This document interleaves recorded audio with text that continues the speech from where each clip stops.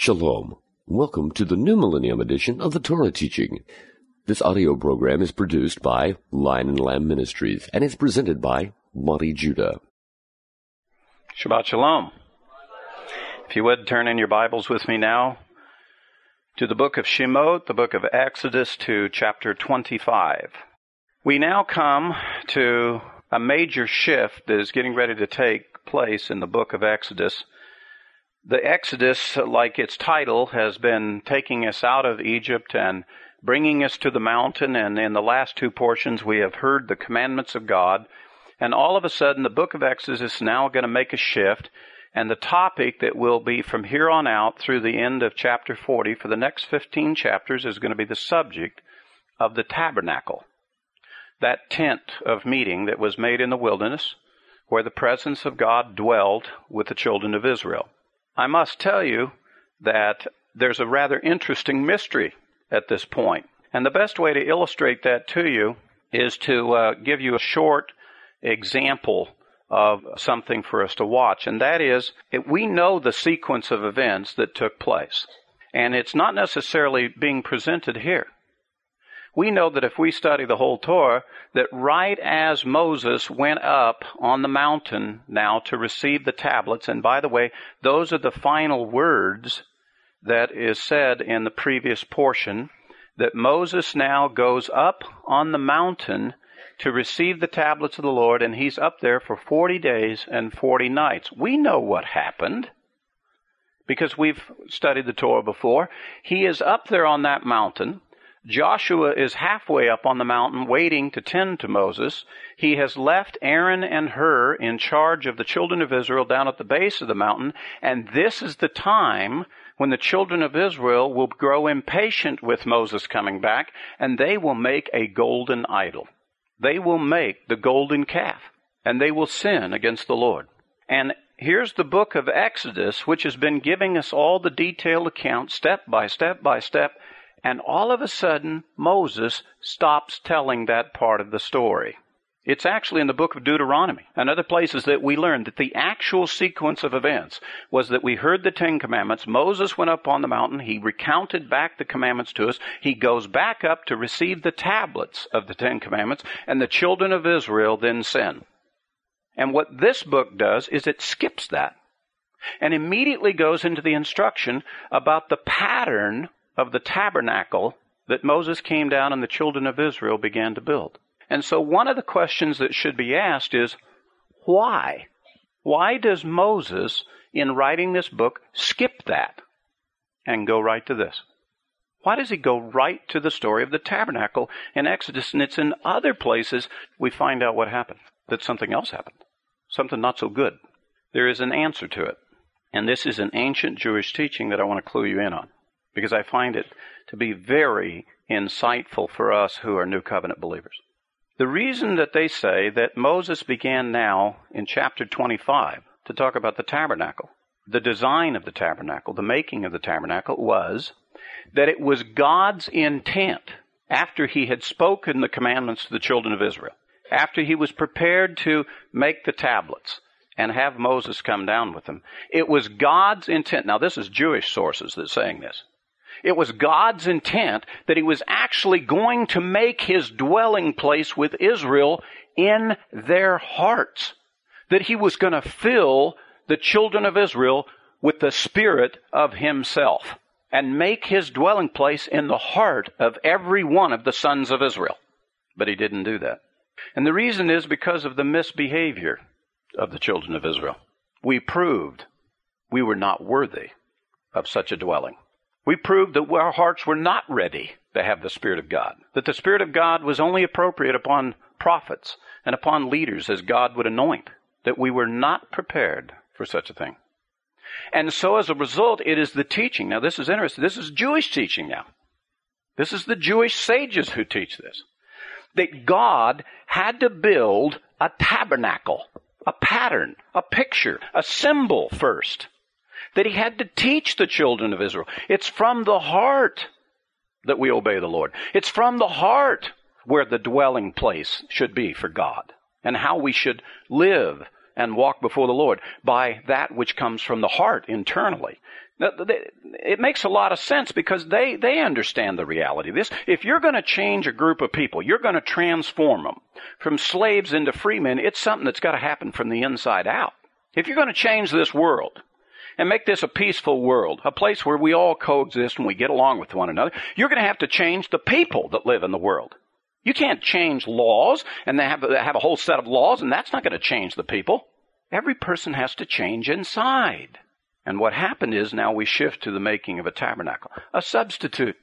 And the way God is trying to teach us, what the intent really is here, is the way He now starts us from the, if you will, almost the kindergarten level of spiritual instruction. And He begins this portion in Exodus 25 by the following.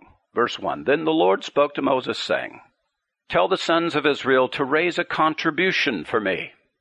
From every man whose heart moves him, you shall raise my contribution.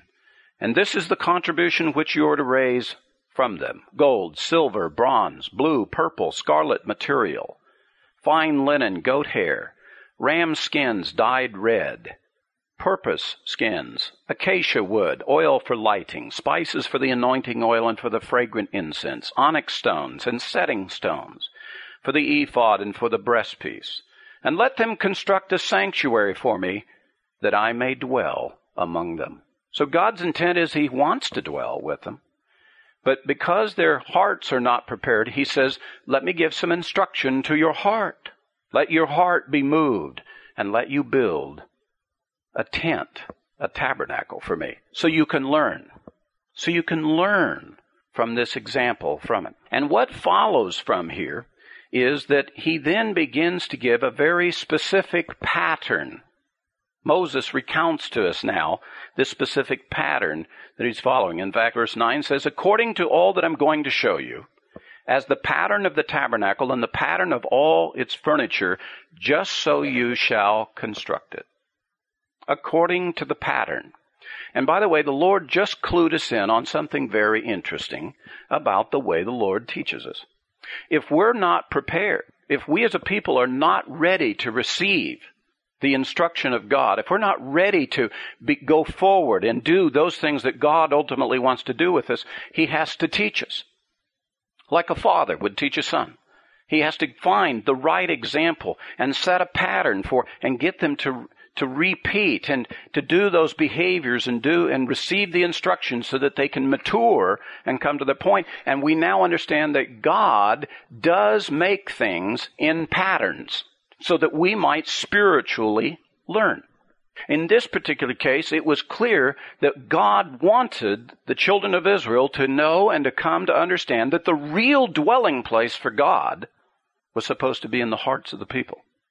And so what He did was He had a pattern, and He made a tabernacle which He will fill with the Spirit of God, which will be the example to teach Israel that this is the real dwelling place of God within the tabernacle. Now, for us in the New Covenant, we know ultimately where this is going to go. We know that that tabernacle that was in the wilderness will then get brought to Shiloh in the land. And then David, King David, will be raised up, and he'll be moved by the Spirit of God to make a permanent tabernacle, a permanent house for God, and that he will purchase the threshing floor of Ornan the Jebusite in the location we call the Temple Mount of Jerusalem today. And there he will purchase it, but it won't be David who will be permitted. It will be the son of David who will be permitted to build it. And by the way, who's the real son of David that prophecy is speaking of? Messiah Yeshua. It will be Messiah Yeshua who will really make the permanent tabernacle. We call it the tabernacle of David. And that's what the prophecy said, that the Messiah would come and raise up the tabernacle of David, the son of David. He will raise up the tabernacle in the hearts of men in the nations. And that's what happened. The Messiah came, Messiah Yeshua came. And he said specifically of the temple in Jerusalem, tear this place down and in 3 days I'll rebuild it. And the disciples tell us in the New Covenant, he was referring to his resurrection. He was referring to something that he was going to do. as a result of his death. What? He was going to give the Spirit of God so that it might dwell in the hearts of men. And that's what he did on the Pentecost, the Feast of Weeks, after his resurrection. Then the sons of Israel did receive the Holy Spirit, and their tabernacles were filled with the Holy Spirit. We see that whole thing, and today in the New Covenant, our teachers tell us, no, you're not. You are the temple of God. No, you're not. You're the tabernacle of God. You're the dwelling place of the Spirit of God. Children of Israel didn't have that. They had to see a pattern first. They had to be instructed in it first. And we are the benefactors of this instruction.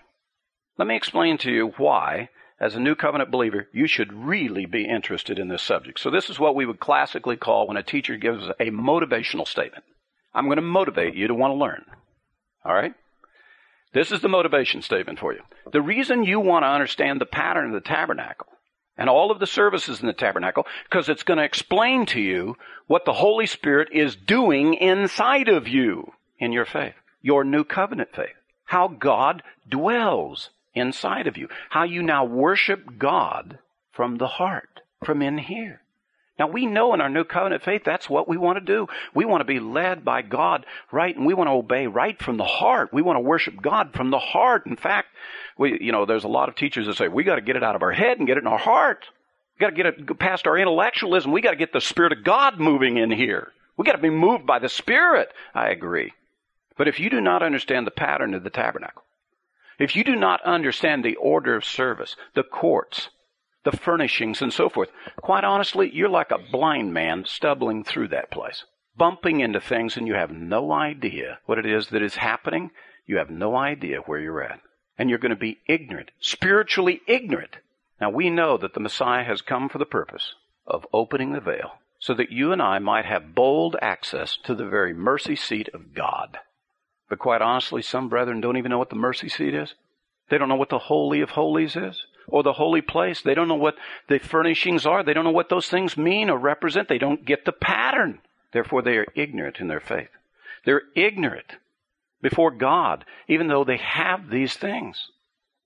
It's almost like the joke. They talk about the guy that's kind of, not really with us. He's not too smart, and they say, well, the lights are on, but nobody answers the door. He ain't really home. And quite honestly, brethren, I think that's part of what this instruction is about, so that we might have the lights on and we answer the door. We know what's going on. We're aware of who our God is and what it is about. Now, as I mentioned to you before, the first item here, how Moses, in teaching us, skips that part about the golden idol here in Exodus. The fact that he left it out, for those of us who study the Torah, anytime we see something that we know is obvious, a sequence of events, and then he leaves something out, that's as bold as if he pointed it out to a special. Now I'm going to walk you through in Exodus 25, and we're going to look in this portion, which is Terumah, and it leads us through to verse 19 of chapter 27. So we're going to begin in Exodus 25, and we're going to go to chapter 27 and verse 19, and we're going to list off essentially 7 things. All right? We're going to list off 7 specific things that go in the tabernacle, that the tabernacle makes up. And the way I'm going to explain this to you is there's a little mystery here, and we all love mysteries. That gets our attention, right? I want you to get your attention now. I want you to pay attention because something important is getting ready to happen, and I'm going to do it in a very interesting way. In public speaking, we call this stimulus motivation. And one of the most stimulating motivations there is to a public speaker is to stop talking. Did you feel yourself focus? That's what he's going to use here in this technique about the tabernacle. See, it's really, we know there are 8 things in there. 8 real specific things in there. And he's going to say, I'm going to show you the pattern, and he's going to skip one. And we know it. We know he skips one. And it's going to beg you to say, why did you skip that, Moses?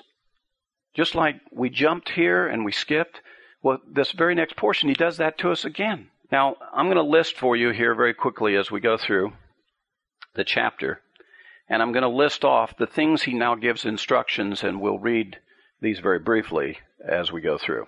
Verse 10, Exodus 25, he begins to give the instructions for the creation of the Ark of the Covenant. And he says, and they shall construct an ark of acacia wood, 2.5 cubits long and 1.5 cubits wide and 1.5 cubits high, and you shall overlay it with pure gold inside and out. You shall overlay it.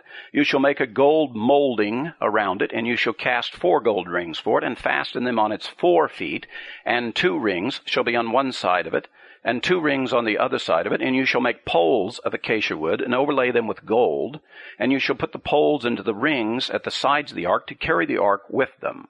The poles shall remain in the rings of the ark. They shall not be removed from it. And you shall put it into the ark of the testimony, which I give you, and you shall make a mercy seat of pure gold, 2.5 cubits long and 1.5 cubits wide, and you shall make 2 cherubim of gold, make them of hammered work at the 2 ends of the mercy seat, make 1 cherub at one end and 1 cherub at the other end. You shall make the cherubim of one piece with the mercy seat at its 2 ends.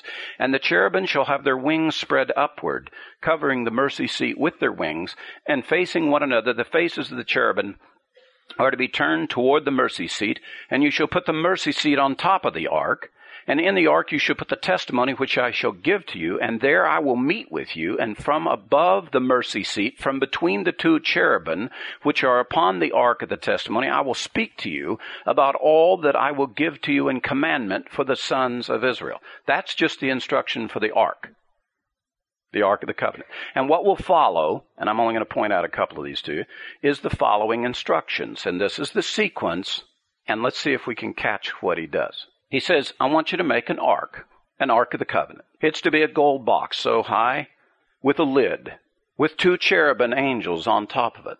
I then want you to make a table for showing bread.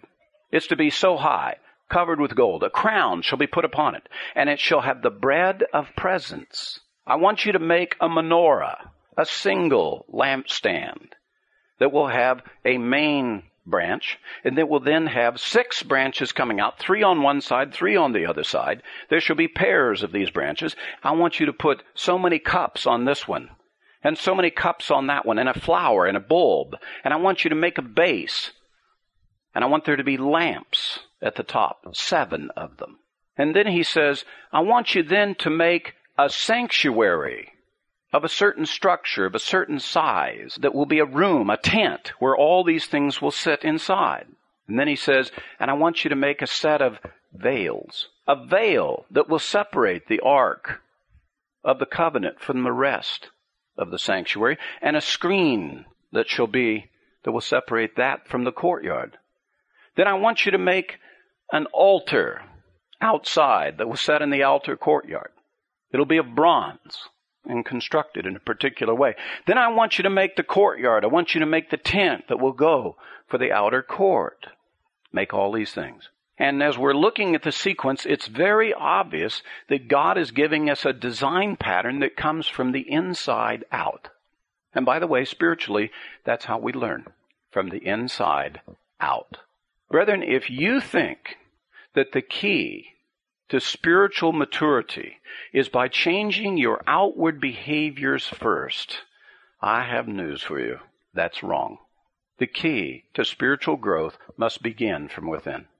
It has to begin from inside, where your will and your intellect is at. Literally, where your spirit is at. In fact, if your spirit doesn't get born, and we say born again, if you are not born again from the inside out, then you're not following the pattern, and you're going to be sorely disappointed in the end. It's from the inside out. It's from the heart first. It's where you begin. You spiritually grow and mature. And then the outward things are added as you learn, as you walk before the Lord. You have to want to obey the Lord before you can learn what the commandments are. If you just go around replicating the commandments and you're not obeying from the heart, you haven't really kept them. Oh, you've fooled some other people. There's a lot of brethren that are in the Messianic movement today who've gone in and they picked up the buzzwords, how they can mumble a little Hebrew. They keep a little Sabbath. They wear a talit and a kippah. And they look like they are the tabernacle of the Lord. They look like they're one of us. But inside, there's nothing. There's nothing changed. They don't believe. They're just following and replicating the behavior of other people. And there's a lot of Christians in the world running around. They've learned to do that. That's not true. They're going to be sorely disappointed. They're missing it. They don't have any joy. They're doing things on their own strength. They're going to run out of steam. And I've met a lot of brethren who got involved, got started, and all of a sudden just collapsed sometime after, and they had no inner strength. They had nothing going on inside. They really didn't trust or believe the Lord, because those things of the pattern had never happened inside. They'd never had their tabernacle made or filled with the Spirit of God. And as a result, they had all the outward trappings, but they didn't have anything inside. And so the Lord is giving instructions. Do it according to this pattern. And this is like a little object lesson. I call these God's audio-visual aids, to understand our faith, to learn. Now, there's something missing. Anybody know what it is by chance? There's a piece of furniture missing. There's one missing inside and there's one missing outside. The one that's missing inside is the golden altar of incense. The golden altar. And we won't learn about that until Exodus chapter 30. That's the only time that will be brought up. In other words, Moses has given us this pattern, but it's obvious he skipped something. It's a little bit like if I were to say to you, brethren, I'm going to give you 7 things. 1, 2, 3, 5, 6, 7. And you went, whoa, wait a minute. What about number 4, Monty? I mean, you said 7, but you skipped something there. I mean, you ought to just really jump up and down and say, what's going on here? It's because that particular object of furniture has a very, very special instruction for you. If we get into the tabernacle, and we will in the future weeks, you're going to find out that's the one about you. That's about you coming into. That happens to be the piece of furniture, the golden altar of incense, happens to be the part where the priest comes in and he does the highest level of worship from that place.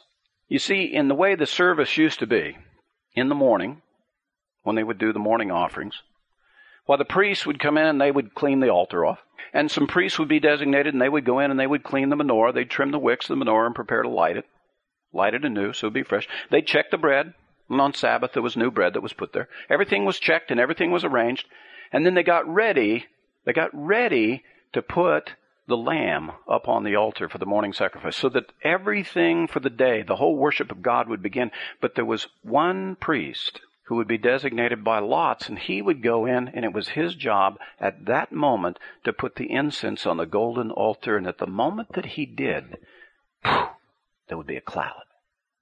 The incense would hit those coals, and there would be a cloud that would go up. A sweet fragrance would go up before the Lord. And at that moment, the lamb went on the altar.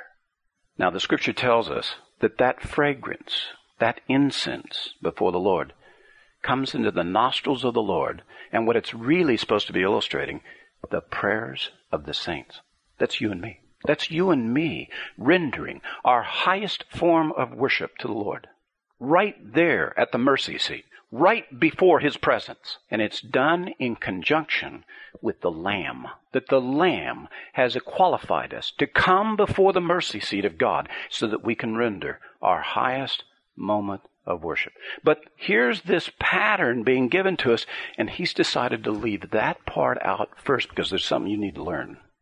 Before you can come in here and put incense on the golden altar, there's something you need to know about this place. Certain things you need to come to terms with. Now I'm going to show you something really fascinating. And I'm showing this to you as New Covenant believers so that none of you get tripped up by my Judaism friends. Turn with me to Hebrews chapter 9. In the book of Hebrews is the New Testament where it's giving similar instruction to what we have here from Moses. In Hebrews chapter 9, he's going to talk about the tabernacle. And these are to New Covenant believers and where he's giving you the instruction. And in Hebrews, what he's telling you is that our high priest, Yeshua the Messiah, is much better than the high priest after the order of the Levites, after the order of Aaron. In that, because they had to go in and do this special service every year, the high priest going in before the mercy seat on Yom Kippur every year, that our Messiah, who is the high priest after the order of Melchizedek, that he has been able to render this service for us in a very special way. In that, he took his blood into and put it on the altar on the one in heaven, not the one in Jerusalem. And that unlike the priests of the order of Aaron, which are a substitutionary system, trying to teach us what our great high priest really was going to do, that we see the pattern, so that we would understand what he had done in heaven for us. And in this chapter, the writer of Hebrews is explaining to New Covenant believers, and he's going to review some of the things we've just covered, but I want to show you something that the New Testament says here, and I don't want you to get tripped up by it. I want to give you some instruction about it. Another little mystery for you. Hebrews chapter 9, beginning at verse 1. Now even the first covenant had regulations of divine worship and earthly sanctuary. For there was a tabernacle prepared, the outer one in which were the lampstand and the table, and the sacred bread. This is called the holy place. Lampstand, table, this is the holy place. We've already received that instruction. Verse 3, and behind the second veil there was a tabernacle which is called the Holy of Holies, having a golden altar of incense, and the ark of the covenant covered on all sides with gold, in which was a golden jar holding the manna, and Aaron's rod which budded, and the tables or tablets of the covenant. And above it were the cherubim of glory overshadowing the mercy seat. But of these we cannot now speak in detail. We speak of them in detail in Exodus. He says, let's move on. You know about this stuff. We're going to teach some other things, he says, in Hebrews to you. But if you want the details, you got to go back here to Exodus. This is the teaching of Moses, where he gives us the details of it. Did you catch it in there? Did you catch what the writer of Hebrews said? Let me read it to you again. Verse 3, and behind the second veil there was a tabernacle which is called the Holy of Holies, having a golden altar of incense and the ark of the covenant covered on all sides. The writer of Hebrews says that golden altar of incense is in here.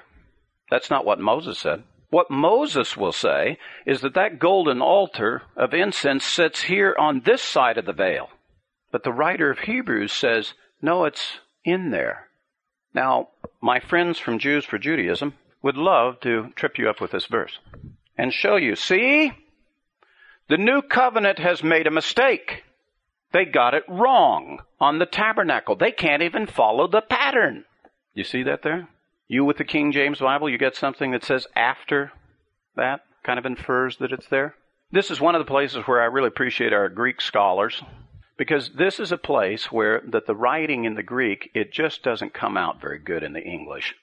And this is one of the areas where translating from the Greek into the English, we just don't quite get the essence of what's really being said, because there in verse 3 where my Bible says behind the second veil, what's some of yours say? I think some of yours say after, the word after. The Greek word there is the word meta. And meta means with, or near, or among, or accompanying.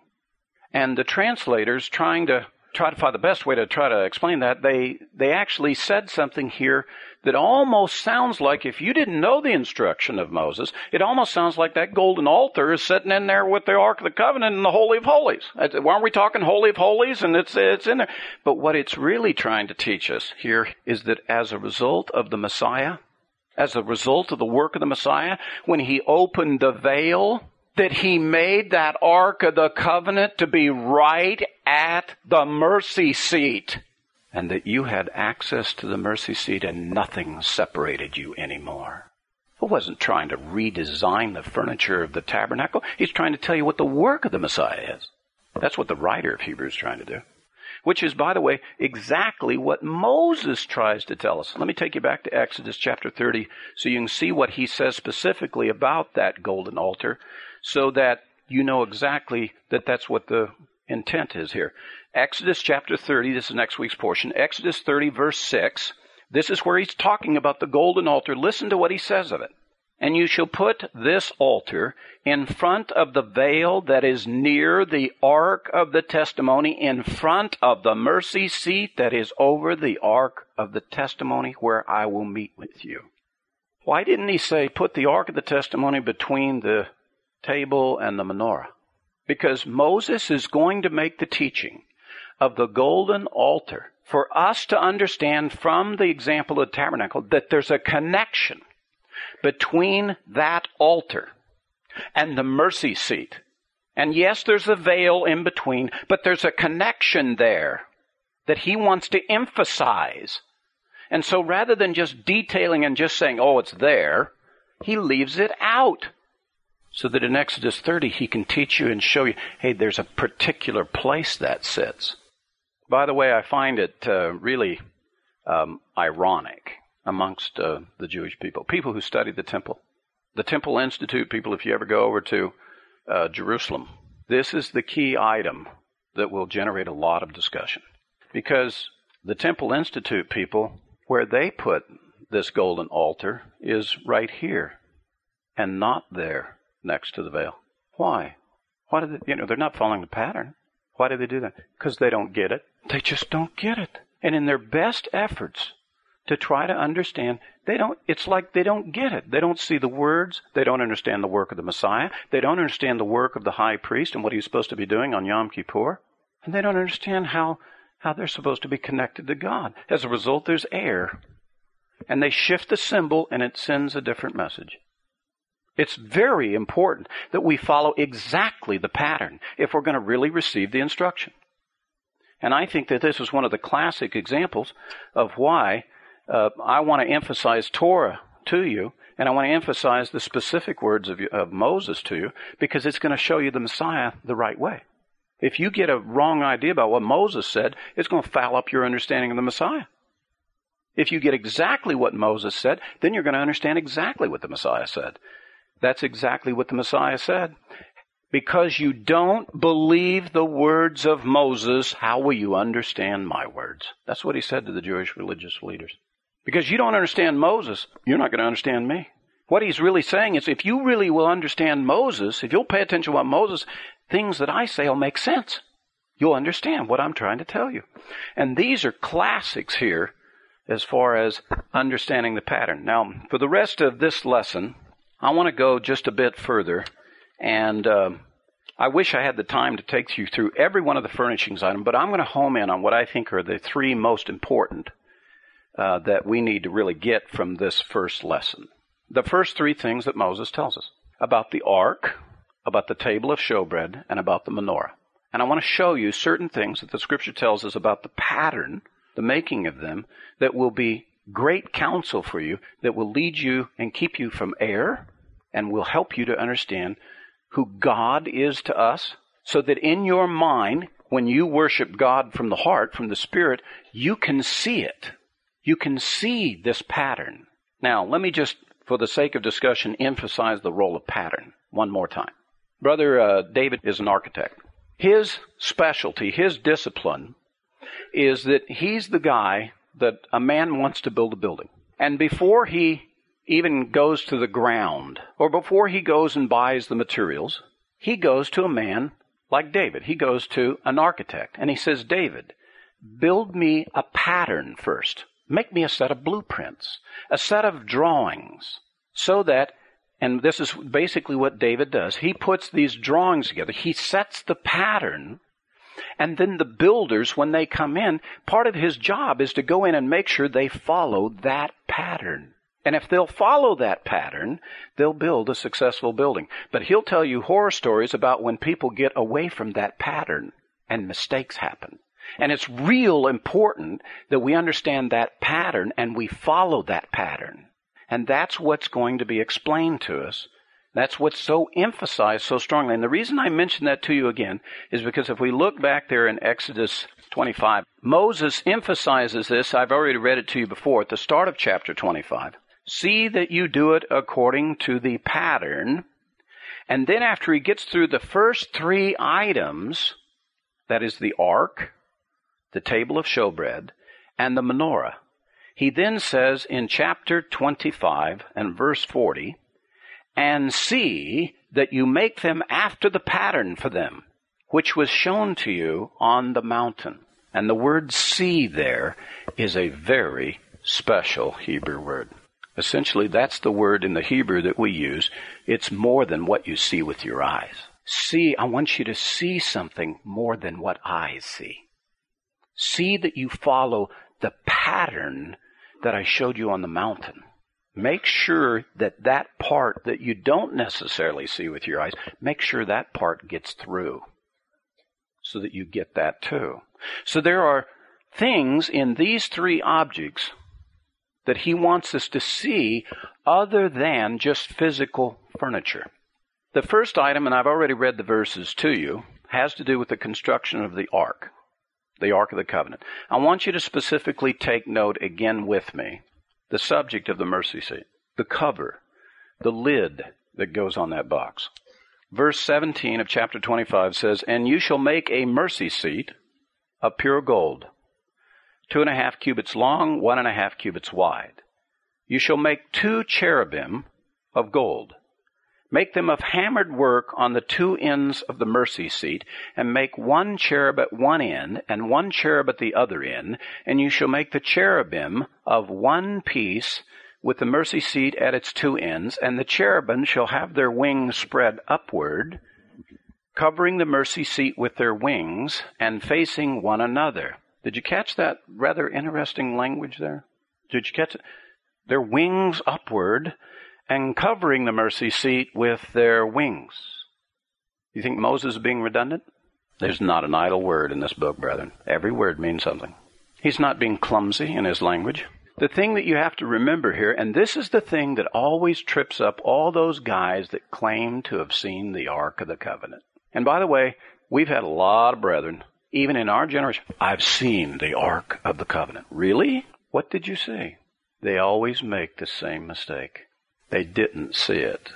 And if you understood this pattern, you would be wise when you hear these people come, and you would say, "Describe it to me." And they would describe it, and you'd go, "You didn't see it. You missed it." Cherubim have 4 wings.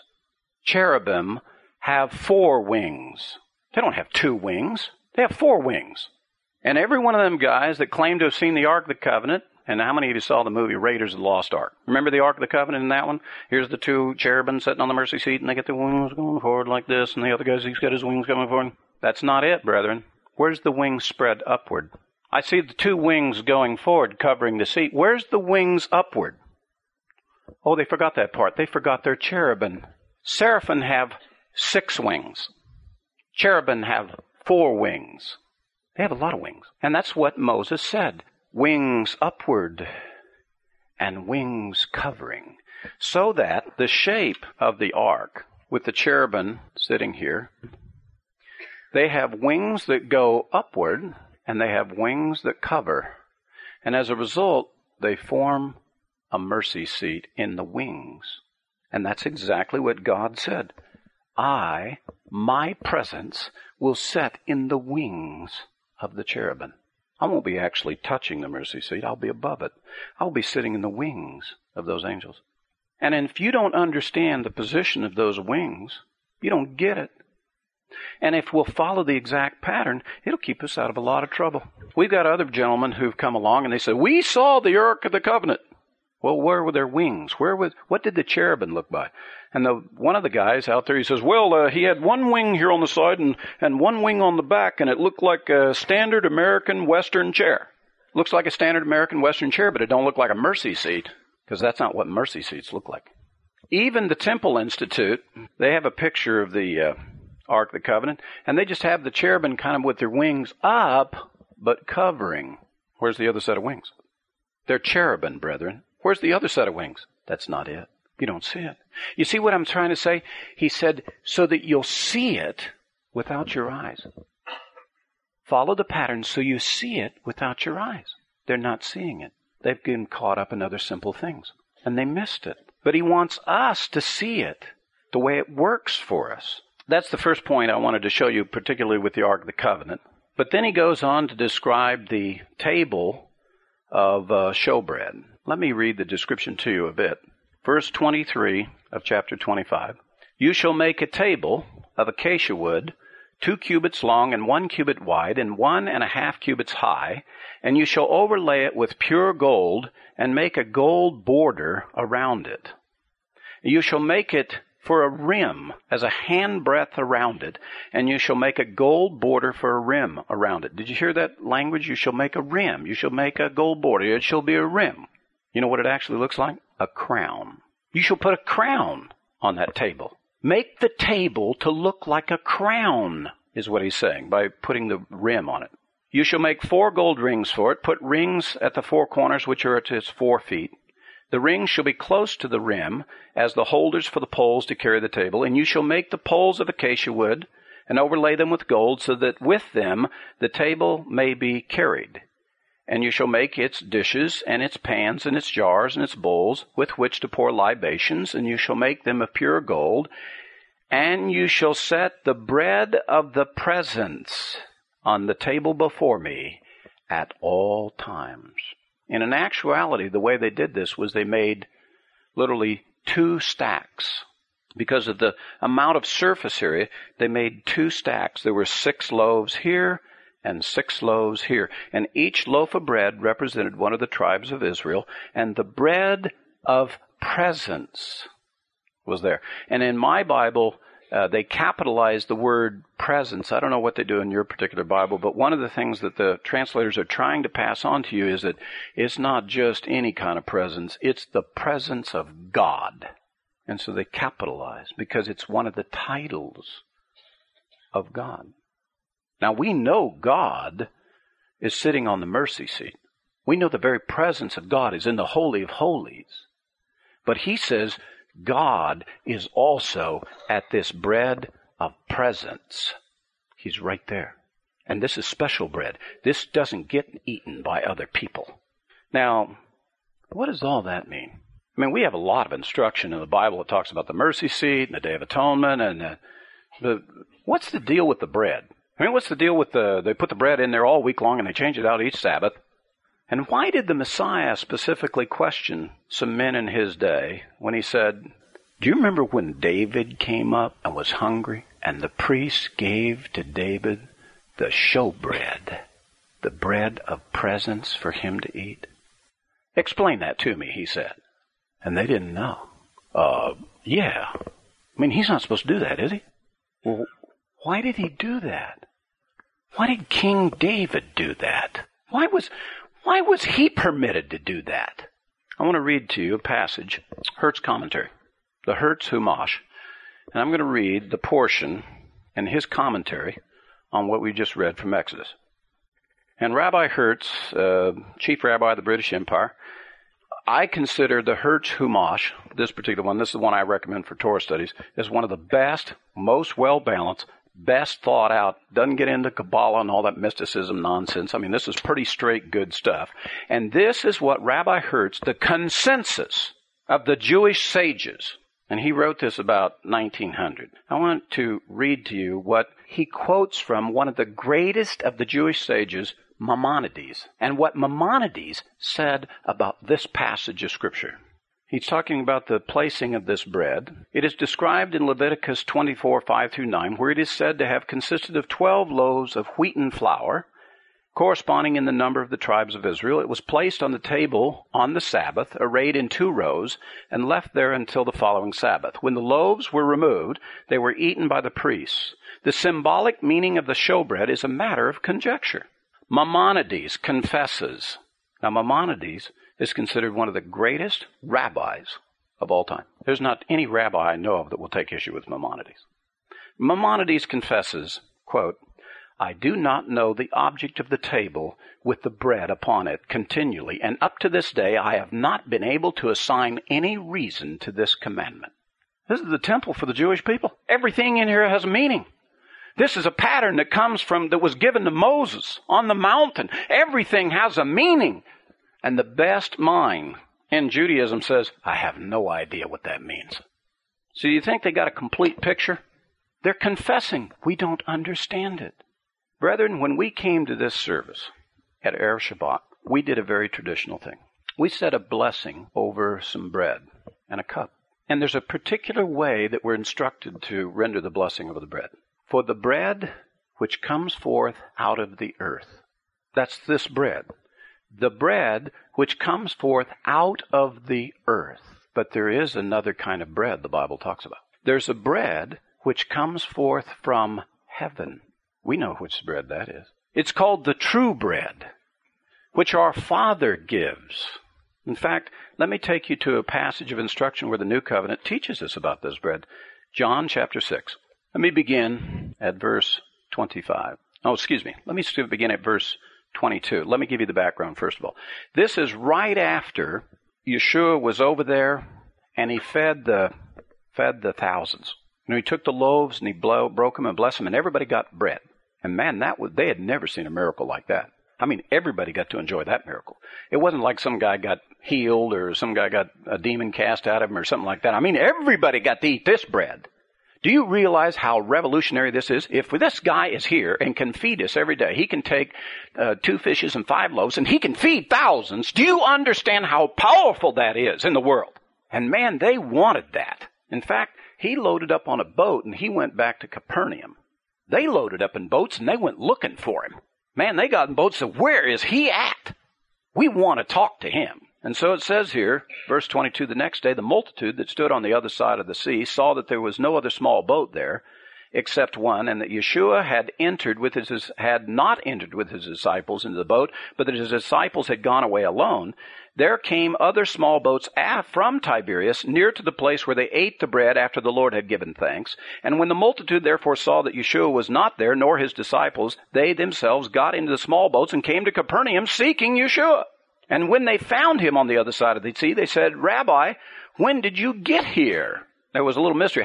You weren't in the boat. How'd you get here? You can't walk around. It's a little mystery there. And Yeshua answered them, truly, truly, I say to you, you seek me, not because you saw signs, because you ate the loaves and were filled. You're after me for the bread. You want more bread. Do not work for the food which perishes, but for the food which endures to eternal life, which the Son of Man shall give to you, for on him the Father, even God, has set his seal. They said therefore to him, what shall we do that we may work the works of God? And Yeshua answered and said, and this is the work of God, that you believe in him whom he has sent. They said therefore to him, what then do we do for a sign, that we may see and believe you? What work do you perform? Our fathers ate the manna in the wilderness, as is written, he gave them bread out of heaven to eat. Yeshua therefore said to them, truly, truly, I say to you, it is not Moses who gave you the bread out of heaven, but it is my Father who gives you the true bread out of heaven. For the bread of God is that which comes down out of heaven and gives life to the world. They said therefore to him, Lord, evermore give us this bread. Yeshua said to them, I am the bread of life. He who comes to me shall not hunger. He who believes in me shall never thirst. It's not just bread that comes out of the earth that's supposed to be on the table. It's the bread of presence. It's the bread that comes from God that gives life. The table of the showbread is the symbol of the Messiah, the true bread from heaven. The mercy seat is the symbol of our Father. But the table of showbread is the presence of God in the form of the Messiah. Remember that crown that had to be made around the rim? Because he's the king, and he has a crown. It's the place of the king. And he's the true bread from heaven, that if you eat of him, you'll never be hungry again. That bread is always there. You're never going to go hungry. You always have this bread. That's what it's trying to illustrate. And our rabbi brethren in Judaism, they don't understand it. Here he is explaining, I'm the true bread from heaven. Your fathers gave you manna. You didn't know what it was. Now here I am, and you don't know what I am. To this day, the sages are still looking at that table of bread saying, what is it? What is it? It's manna. It's true bread from heaven. It's the symbol of the true bread from heaven that's always with us, that we're never hungry if we eat of it. King David, why was he permitted to eat of it? He's the king, and the son of David is illustrated by it. And that's what Yeshua was trying to... Why is it that David would be permitted? Because it's the symbol of the son of David, is what he was trying to get them to understand. It's about me. That's why. He's trying to find every way possible for us to understand this little symbol, this pattern. So we'll understand his words. So we'll understand his purpose, his ministry to us. Now we come to another piece of furniture. The third, the menorah. Turn with me back to Exodus 25 again. Beginning at verse 31. Then you shall make a lampstand of pure gold. The lampstand and its base and its shaft are to be made of hammered work. Its cups, its bulbs, its flowers shall be of one piece with it, and 6 branches shall go out from its sides. 3 branches of the lampstand from one side, and 3 branches of the lampstand from the other side. 3 cups shall be shaped like almond blossoms in one branch, and a bulb and a flower, and 3 cups shaped like almond blossoms in the other branch, a bulb and a flower. So for the 6 branches going out from the lamp. And in the lampstand, 4 cups shaped like almond blossoms, its bulbs and its flowers. And a bulb shall be under the first pair of branches coming out of it, and a bulb under the second pair of branches coming out of it, and a bulb under the third pair of branches coming out of it. For the 6 branches coming out of the lampstand, their bulbs and their branches shall be of one piece. With it, all of it shall be one piece of hammered work of pure gold. Then you shall make its lamps 7 in number, and they shall mount its lamps so as to shed light on the space in front of it, and its snuffers and its trays shall be made of pure gold, and it shall be made from a talent of pure gold with all these utensils. Very detailed description. And the basic menorah has a basic lampstand, and it comes up, and then it says it has 6 branches to the sides. 3 on one side, 3 on the other side. So I'm going to make that. And for those listening to the tape, this is a facsimile of a menorah that will end up with 7 total lamps. That's a menorah. Everybody's seen a menorah. We know what a menorah looks like. But then it goes through a description of about bulbs and almond blossoms, some very decorative things, and goes into it. But the thing that the sages have noticed here is the number of bulbs is real interesting. It says that in each branch there shall be 3 bulbs with its flower. And so I'm going to put a bulb here and a bulb here and a bulb here. I'm not trying to make it artistic. I'm just putting 3 in that branch. And then it says on the other branch, on the other side, a bulb, and a bulb. And it says in each one of those side branches, those 3 bulbs. A bulb, a bulb, a bulb, a bulb, a bulb, and a bulb. Same thing here, and 3 here. And then it says in the lampstand there shall be 4. There shall be 4 bulbs. So I have a bulb here, and then he says 1 under the first pair, another one under the second pair, and another one under the third pair. So I now have 4 bulbs in that center piece, and I have 3 in the branches. The total number of bulbs on this side is 9. The ones in the middle are 4. And the total on that side is 9, for a total of, how many? 22 bulbs. Well, stand by, brethren, because the number 22 has tremendous meaning in Scripture from here on out. Because that number is going to be used by God to try to explain to us God's perfect judgment. God's perfect judgment. Judgment based on full and complete knowledge. That his judgment is wise, complete, not like a man, that he judges not with just eyes, but that he's able to see. And actually what we're also going to find in the Scripture is there's a parallel of the 7 lamps to the 7 spirits of God. That this is somehow illustrating the 7 spirits of God. And if you will, turn with me to Isaiah chapter 11, where the prophet describes those 7 spirits to us. Isaiah chapter 11. And the reason why that we know that this passage of Scripture is stimulated from things in the temple is because if you go back to Isaiah, when you first start reading about Isaiah from about chapter 6 on, it says that he saw a vision, that he was in the temple, and based on the furnishings and the artistic things in the temple, that he saw something.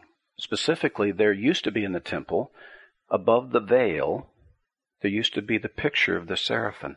And so when he just starts describing his vision before the throne of God, he's using the furnishings that are inside of the temple. Because the tabernacle, inside the tabernacle, is a picture of the throne of God. And Isaiah is going to give us a view of the throne of God from the top down, starting with the seraphim to the throne. Ezekiel will give us another picture of the throne of God from the bottom up, of which he'll describe the cherubim to us. You remember the cherubim? The cherubim that are on the mercy seat? He describes the cherubim up to where God is sitting. That's Ezekiel. And then John, in the book of Revelation, is going to describe the throne of God straight on to us in chapters 4 and 5. And you integrate what Isaiah has seen and what Ezekiel has seen, you're going to see something real interesting about the throne of God. You see all the dimensions of God, from the top, from the bottom, and straight on. You get three-dimensional view of the throne of God. But here specifically Isaiah, in the context of seeing the throne of God, he points out something about the menorah. And here's what he says. Isaiah chapter 11, verse 1. Then a shoot will spring from the stem of Jesse, and a branch from his root will bear fruit. Wait a minute. Why did I say it was about the menorah? Because this thing is constructed like it's a tree with branches. He saw some branches and something clicked. And he says, and the Spirit of the Lord will rest on him. We're talking about the Messiah now. The Spirit of the Lord will rest on the Messiah, the Spirit of wisdom and understanding, the Spirit of counsel and strength, the Spirit of knowledge and the fear of the Lord. And he just described the seven spirits of God. Did you see the list there? First, there's the Spirit of the Lord. And then the branches have these other six spirits. And he puts them in pairs. The Spirit of wisdom and understanding. By the way, that's the construction of the menorah, in pairs. You shall make the first pair, the second pair, the third pair. So there'll be 7 lights when we get done, but they were constructed as pairs. And so he describes the Spirit of God the same way. This is a picture of the Spirit of God. More specifically for us, if you want to understand the Holy Spirit, it's the picture of the Holy Spirit.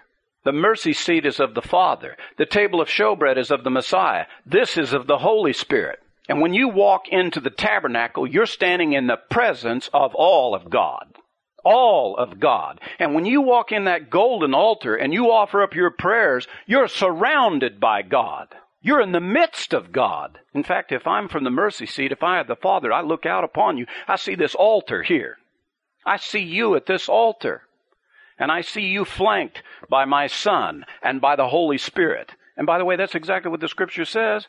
The Scripture says that the Son is to bring you to the Father, and the Holy Spirit is to woo you and draw you into God. And since it's truth that we're looking for, God sees you confirmed by the evidence of 2 others. And he says, truth, this is real. You here. And the Son, when he sees you, he's looking there at you and he sees the Holy Spirit on one side of you and his Father on the other side. And the Holy Spirit sees you and he sees the Father on one side of you and he sees the Son on the other side of you. And all 3 parts of God see you confirmed before God when you walk in to that golden altar of incense. When you offer your prayers up before God, you're surrounded by God. That's what you're supposed to see when you go in there. Now here's the interesting part. I'm going to draw for you these 7 spirits. I'm going to show you some amazing things that this pattern gives to us. First of all, let's confirm the 22 bulbs here. This is about how God judges. And the Messiah who's received all 7 spirits of God, and you can read there in Revelation 1, when John turned around, he saw the Messiah, one like the Son of Man, standing in the midst of 7 golden lampstands, with the 7 spirits of God, with 7 stars in his hand. He saw the Messiah in the midst of the menorah. And what it says here, Isaiah is saying to us about the Messiah, the reason why he's the Messiah, the reason why he's the ruler, is because of his judgment. He doesn't judge like a man. Read the rest of the verse. Verse 3, and he will delight in the fear of the Lord. He will not judge by what his eyes see, nor make a decision by what his ears hear. But with righteousness he will judge the poor, and decide with fairness for the afflicted of the earth. And he will strike the earth with the rod of his mouth, and with the breath of his lips he will slay the wicked, and the righteousness will be the belt about his loins, and faithfulness the belt about his waist. The reason why the Messiah is because he has all the spirits of God. He has them all, and therefore his judgment is right and true. Now let's talk about what the spirits of God do for us. I'm going to make a list here, and we're going to do it kind of the Hebrew way. In other words, I'm going to go right to left. That Hebrew, we go right, to left. We read and write right to left. So we're going to do the same thing. I'm going to put the Spirit of the Lord in the center because we know that's the main branch of the Lord. That's the main branch. And then going to the right, the first Spirit that's listed for me is the Spirit of wisdom. Wisdom. The next one he lists is understanding. Understanding. Counsel. The next one is called might or strength. And the next one is called knowledge. And then the last one is the fear of the Lord. Now, from the standpoint of these pairs, they're giving in the highest order down to the lowest order. So let me tell you one of the patterns that comes up this way. And this is called the spiritual instruction pattern. The first thing that we have to do, and you do this with your children, the first thing you're going to do, the first level when you're going to teach them about God, is that you have to teach them about two things. Knowledge and the fear of the Lord. You have to teach them that. Knowledge and the fear of the Lord. That's the lowest level. The pair is knowledge and the fear of the Lord. The first thing you have to do is give them basic knowledge and the fear of the Lord. And in little children, what we do is we start off with things like colors, numbers, and we also at the same time explain to them about obeying. And you're going to get in trouble if you don't obey. We teach them the fear of Dad. That's one of the first instructions. We teach them about colors and numbers and words and letters, and we start giving basic knowledge, but we also teach them at the same time you're going to obey too. Okay? Then the next level that we do as they grow up is counsel and strength. In other words, they get stronger. They get a little strength, and we offer counsel to them. Well, you really should do this and not do that. And with teenagers, we're always trying to give them counsel to go along with their getting big, strong bodies. Take my counsel. And again, parents are always a little frustrated because their teenagers don't want to take their counsel. And then the last thing in the growth pattern is wisdom and understanding for them to become wise and understand. And the pattern is that's how we grow. That's how we mature from the bottom up, just like the menorah is listed there by those branches. But if I take the sequence like this, those pairs, now that I've put in that sequence, there's a matrix that goes this way across, and it describes three types of men that we know in the Scriptures. One of the type of men we know is a man called a wise man. And he's a guy who receives the spirit of the fear of the Lord and the spirit of wisdom. How many of you have heard this verse? The fear of the Lord is the beginning of wisdom. That's a verse. The fear of the Lord is the beginning of wisdom. You see the picture? The next one is knowledge and understanding. That's the man we call the man of understanding. That was like Daniel. He was a man of understanding. He wasn't a wise man. He was a man of understanding. And of him it says, with your knowledge gain understanding. That works. Wise counsel from the Lord. And finally, the last one, strength and counsel, is the spirits that are put upon kings. The king, the might of the king, is known by the number of his counselors and the strength of his forces. That will determine a great king. If he has very few counselors, he'll make too many mistakes. If he doesn't have enough strength of his armies and so forth, he'll not have enough strength. And so it says of the spirits of God that that's what's given to a king. The spirit of counsel and strength. And throughout time, we have watched God at various times give his spirits to certain men. Like Solomon, he was going to receive the spirit of counsel and strength, but he said, I have another request. Could you give me the spirit of wisdom? And he got the spirit of wisdom, and it made him a totally different king from all other kings. The wisest king that ever was. Because he had those spirits that kings have, but he also had the spirit of wisdom. He was like a wise man. And his judgment was improved in every case. Because with the giving of these spirits, it improves your judgment. Because all these bulbs, these 22 things are about judgment. Your ability to make wise decisions. And if you're missing some of these things, it's going to be missing in your judgment. The Holy Spirit has been given to us to lead us into all truth, to show us the better way, so that we might have a spiritual judgment, to know that which is best and better in the things of the Lord. Now, we go to God for mercy and forgiveness. We go to the Messiah to have the bread that we'll never be hungry from again. We go to the Holy Spirit so that our judgment might be sure and correct in how we live. Those pictures, those patterns are there so that we can be properly introduced to God. Because that's what he said. Using these things, a man is going to come in before me and we're going to do business together at that golden altar. And you need to know who I am, because I'm going to do business with you. And you're going to do business with me. What's really set for us in these things, and by the way, this is just a foretaste. I wish I had the time, and I myself admit that I'm still studying a lot of this. The 22 thing, boy, that goes through all of Scripture. I have seen studies, some very interesting studies, of where they've taken all of the books of the Bible, and the 21st chapter of every book, the 21st verse of every book, is about judgment, critical judgment upon God's enemies, and the 22nd one and the 22nd verse or 22nd chapter is about the judgment of the Messiah in the kingdom. And I've seen some of these, this is fascinating stuff. This 21-22 thing about the judgment of the Messiah, 22 in the kingdom, which is illustrated here, it just goes through all of the Scripture. You can run a thread through Scripture and find this theme. It's just amazing. And anytime you find something where the number 22 is at, it's always about judgment, proper judgment. It's just amazing the way God did this. And he said, I am showing you a pattern, Moses. Make sure you follow the pattern, because you'll see things that eyes don't see.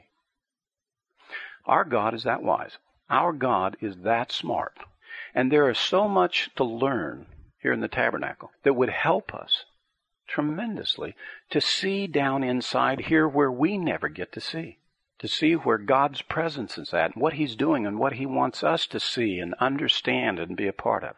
So this is kind of a foretaste to get us started, and what we're also going to find in the rest of Exodus here is this is going to get repeated for us a couple of times, the plan to construct and the actual construction, and we're going to find Moses repeating it over and over and over, and it's like I'm like in kindergarten class, and it's like the teacher saying, okay, let's say our ABCs. Let's do it again. Let's sing to it. Let's sing the ABCs. Let's do them frontwards. Let's do them backwards. And so we'll learn the ABCs. And that's what Moses is going to be doing to us with the tabernacle, because these are God's audiovisual aids to explain the faith to us, to get it.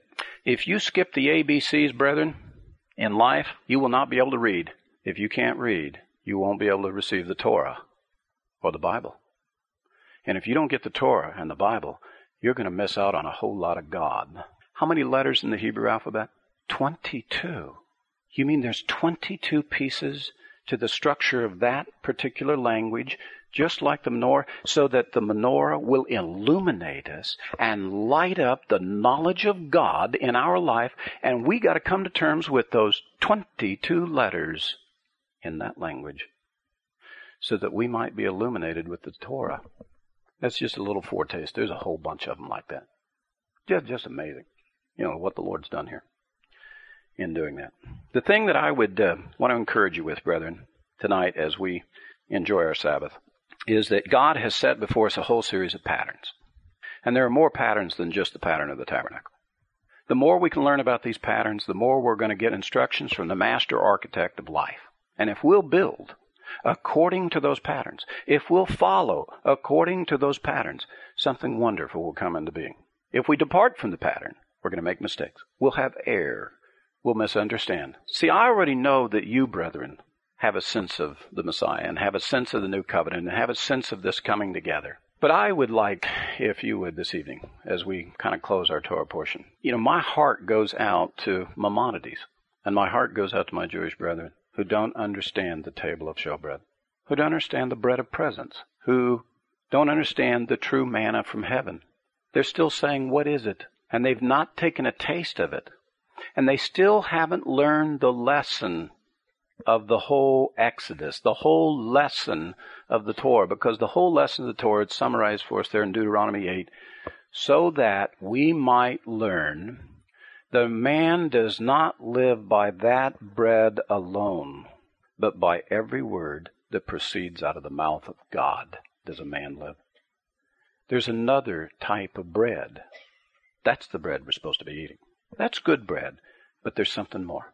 And that's what the Torah is trying to teach us. And it's illustrated for us in all these patterns and all these pictures. And I would hope that we would soon see the day that my brethren would be able to answer the question, what is the table of showbread for? And they would be able to answer the question, what is this bread that comes from heaven? Instead of saying, what is it, they'll recognize who it is. And they'll listen to the words of Yeshua when he describes himself. Let's pray. Father, tonight, as you've shown us again the pattern, the pictures of the tabernacle, thank you, Lord. We know the bread of presence, that we've tasted of the true bread that comes from heaven, that for us, Lord, we don't call it, what is it? We know it's our Messiah, the true bread from heaven. Thank you, Lord, that we've had a taste of it. But Lord, I lift up all Israel to you. I lift up all the people who are ignorant of the pattern, who don't understand what you've tried to do and what you've tried to illustrate and how you've tried to manifest yourself and show yourself. And I ask, Lord, even though you've done all these wonderful things and you manifested yourself wonderfully for us, I still ask, Lord, would you continue, please, Lord, to manifest yourself even more so that even our brethren who hold to this tabernacle, who know not its meaning, that they would come to the knowledge of the real bread from heaven. And that, Lord, that we, in this assembly, as we come and we enjoy the challah of the Sabbath and the cup, that it would be a reminder to us, Lord. These are the things of earth. But the real bread that we give the blessing to is the bread that comes from you. And the real drink that we drink of is the cup of redemption. And these are symbols, but to remind us and to point us to you, so that we might truly understand, to know, to have the knowledge of you. Lord, that you might fill us and illuminate us inside of our tabernacles by your Holy Spirit to lead us into all truth and instruction. That your Spirit, like the light in the tabernacle, would fill us, and that we would properly come before the mercy seat. And that when we come to worship you, Lord, when we come to pray before you, that we would see ourselves and understand that what's happening in our heart is like that priest who takes that sweet incense and drops it on that altar. And that sweet cloud comes up before your nostrils. And that we would know and sense and have a confidence before that mercy seat, knowing that we have been well received.